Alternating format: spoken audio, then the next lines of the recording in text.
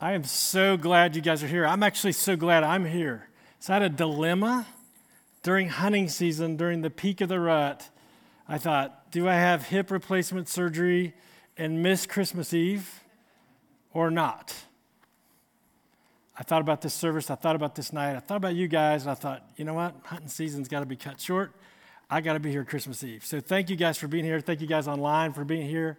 I pray that the Lord will meet you and speak to you clearly, and he'll feed you as we go to the table. So we are in Luke chapter 2. But first, I did want to share, if you can get on the overhead, I want to share some things I learned in 38 years, things you never do during a Christmas service. Okay, number one, never tell a joke. That's great advice for any sermon or any public speaking. Never tell a joke. Because if you're funny, funniness will just roll out of you. If you're not funny, you can't buy a joke. Okay. Number two, use regular language, right? I don't need words that are this big from some theological dictionary that only 5 people in the congregation understand. We got to talk like Jesus did. Regular talk. That's number 2.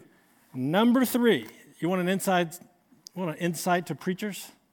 Do you know for a lot of preachers, they have more anxiety over Christmas Eve and Easter than all the other services combined? Do you know why?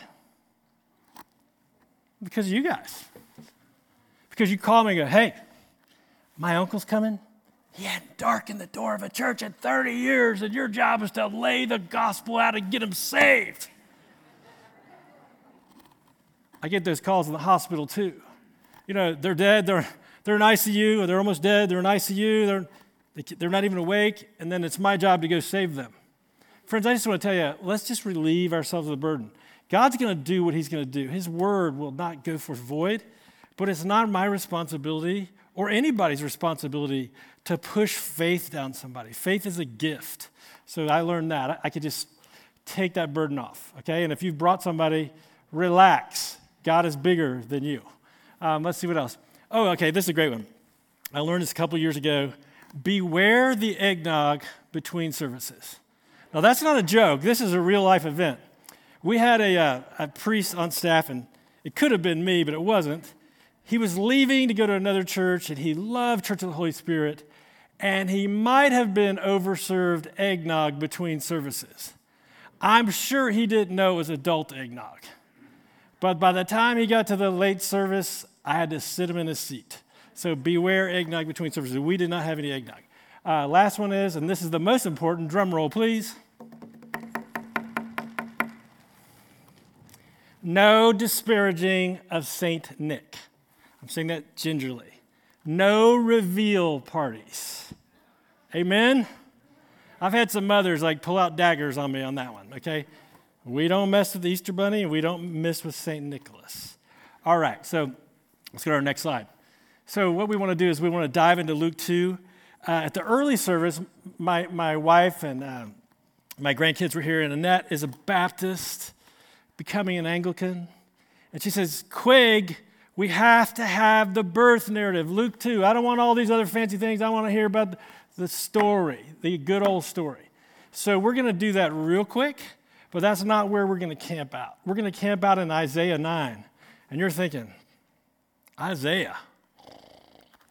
No, this passage, which is a sign for Christmas Eve, this passage is such a practical way to apply the birth story, right? So we're going to go there. But first, let's look at Luke 2. And all you who were raised hearing the story, the birth of Jesus, you're going to celebrate because we're going to do that real quick. So turn in your Bibles, turn in your smartphones. If you have Wi-Fi on, turn that off because we're streaming and we don't want Aunt Tilly to lose her Facebook Live, okay? So we don't want that to happen. All right. So what's actually happening? If we just look at Luke 2, the birth story, what's happening? Well, the first thing that happens is we find out, it says, in those days, Caesar Augustus issued a decree that a census should be taken, a census. Now, we know about censuses in America, but I got to ask you the question, why was there a census? Well, just nice people from the government who want to count us.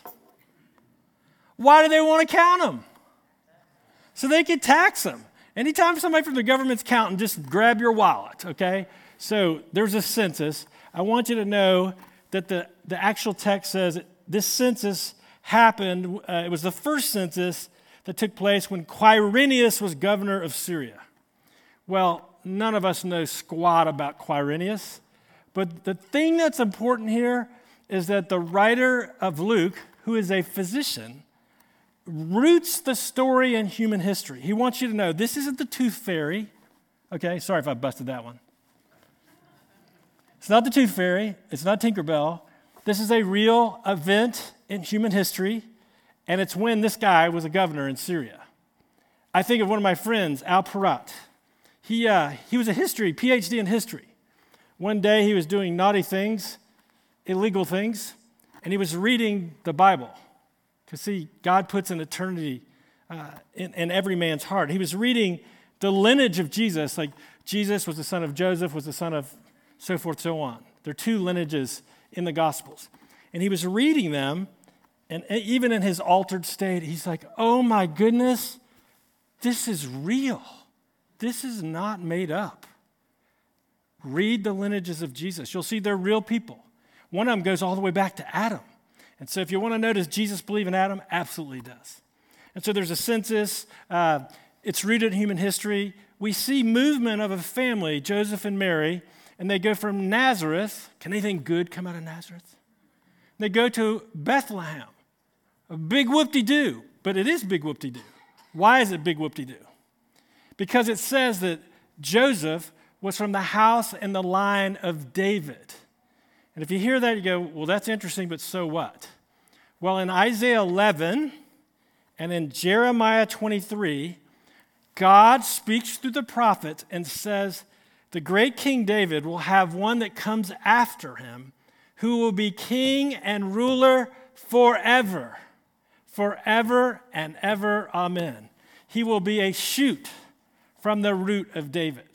And so what the gospel writer is telling us is that Joseph is from the line of David. In other words, this one that he's the earthly father of is in the line of the Messiah. That's why they went to the city of David known as Bethlehem.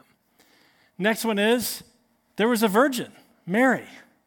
And guess what? She gave birth to her firstborn son. I want to read this. Men, I want you to pay attention. Ladies, you get this. Okay, I want you to read Luke 2, 6 and 7. It says, while they were there, the time came for the baby to be born, and she gave birth to her firstborn, a son. Well, that sounds like a man wrote it. Listen to it again. It says, while they were there, the time came for the baby to be born, and she gave birth to her firstborn son. That sounds exactly like something a man would say.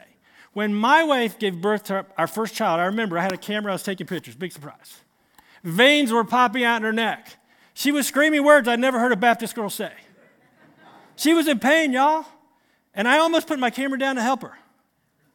But the point was, this guy is like, it's like I had a tooth pulled out. No, it's a big deal. Mary went into labor and she gave birth to a son, not just to any son, but to her firstborn son, whose name was Jesus, which means Yahweh saves. God is salvation.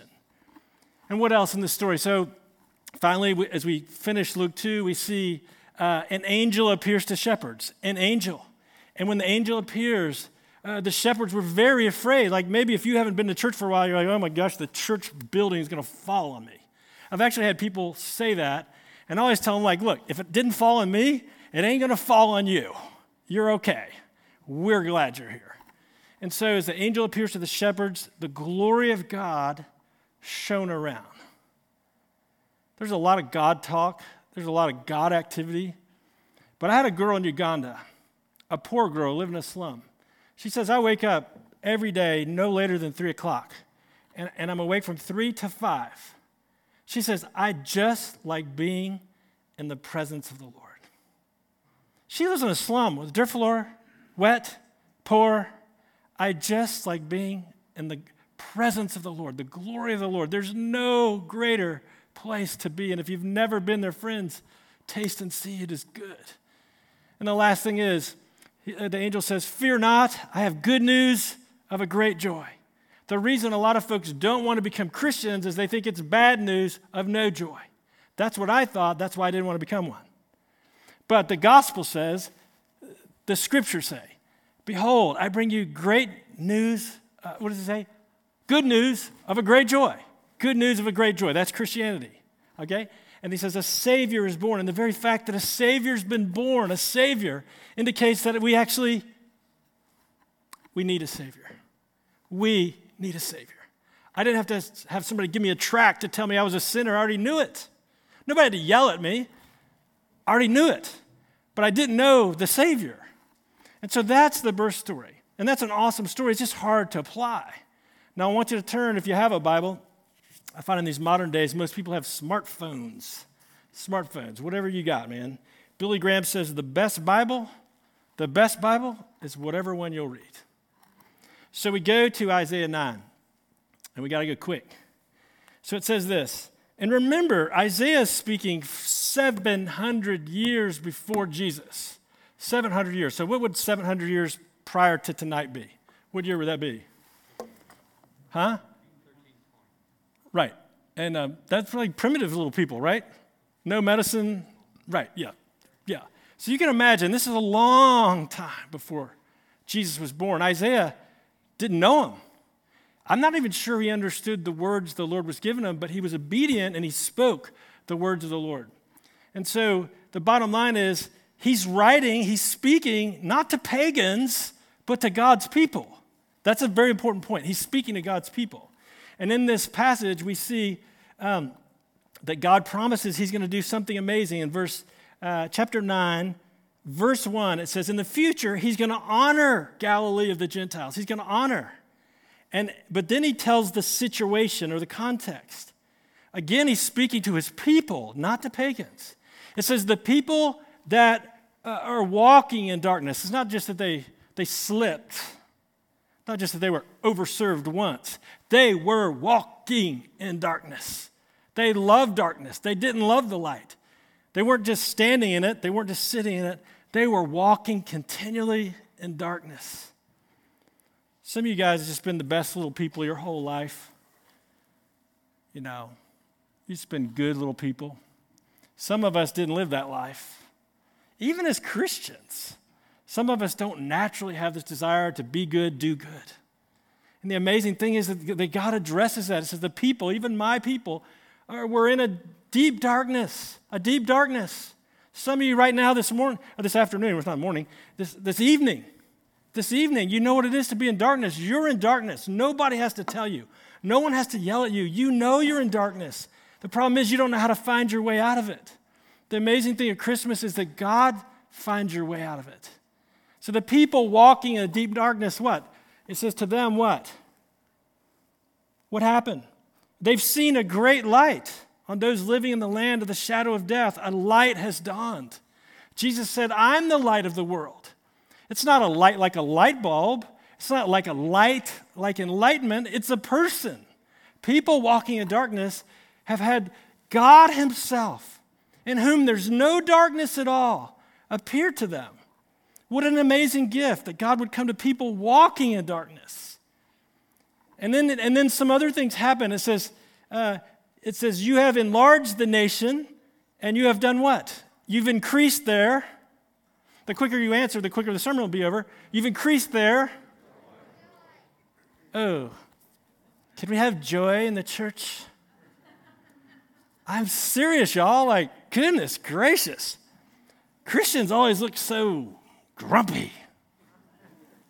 But the picture is that once you've been walking in darkness and once you meet the light of the world, that you're going to have joy. Have you seen it? I've seen it. I've seen it in others. I've seen it. I've experienced it. I myself have experienced it. The people walking in darkness, they've seen a great light. God is increasing their joy, and so they do what? As he increases their joy, naturally they do what? They rejoice. Just like pirates dividing the plunder. Just like people at the day of harvest. And that's all great, but there's something else that Jesus, the Messiah, does. And I want you to look. It's in verse 4. It says, as in the day of Midian's defeat, you have shattered.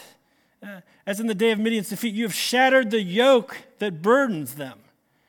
In other words, you've broken the yoke of burden that are on your people. My gosh, I saw a movie. I don't remember the name of it. It was with 61. Who can remember? But he would shake Christopher Walken. He would shake somebody's hand. He'd shake their hand, and he'd see their future. Yeah, well, that's probably it. Man, what a curse. What a curse to be able to know the future. What a curse to know everything. That God has spared us of not knowing all things. What a blessing that is. What is a blessing?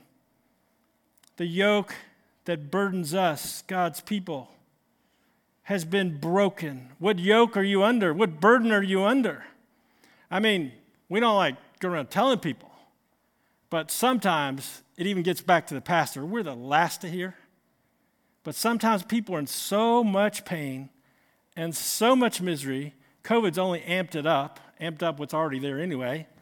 And people are telling me, I can't do this. I can't live like this.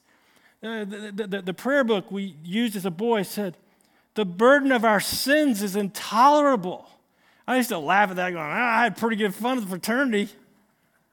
But the truth is the burden of our sins is intolerable. God has made us for so much more, not to root around like hogs. He really wants us to have his joy and to walk in the light. He wants us to know peace, shalom in our spirits, and so many of us don't have it. And so he comes. Isaiah said he's coming. He's going to break the yoke. He's going to break the rod of the oppressor.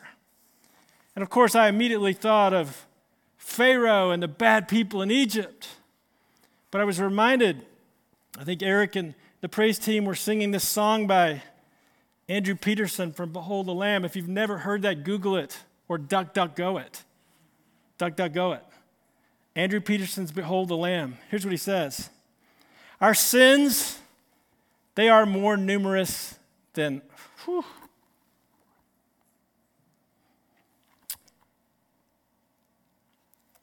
Our sins, they are more numerous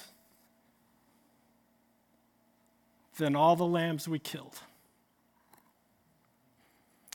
Our shackles, they were made by our own hands. Our toil is our atonement, and our freedom is yours, God, to give. So Yahweh, break this silence if you can. Deliver us, deliver us. Oh, Yahweh, hear our cry, and gather us beneath your wings tonight. Friends, the great news of Christmas is that God is not looking to recruit perfect people, because there are none. Jesus said, no one's good but God alone. He's looking for people who will receive the gift. What does John 1:12 say? Can y'all turn faster than the pastor? I think I'll read it for you, and then we'll end. Here it is. John 1:12. Yet to all who received him, to all who received him, to those who believed and trusted in his name, he gave the right to become children of God, not born of natural descent nor of human decision or of a husband's will, but born of God. And so the happy news of Christmas is that God has made the move. He's made the first move. He's made the decisive move. He's tried to say, I love you. I know you may not believe that. You may not feel worthy of it. In some sense, you're not. But I love you so much that I write my love in blood, my son's blood. To as many as will receive him, he will give you the right to become children of God. Don't let another Christmas go by as an outsider and a churchman. Be a Christ follower. Amen.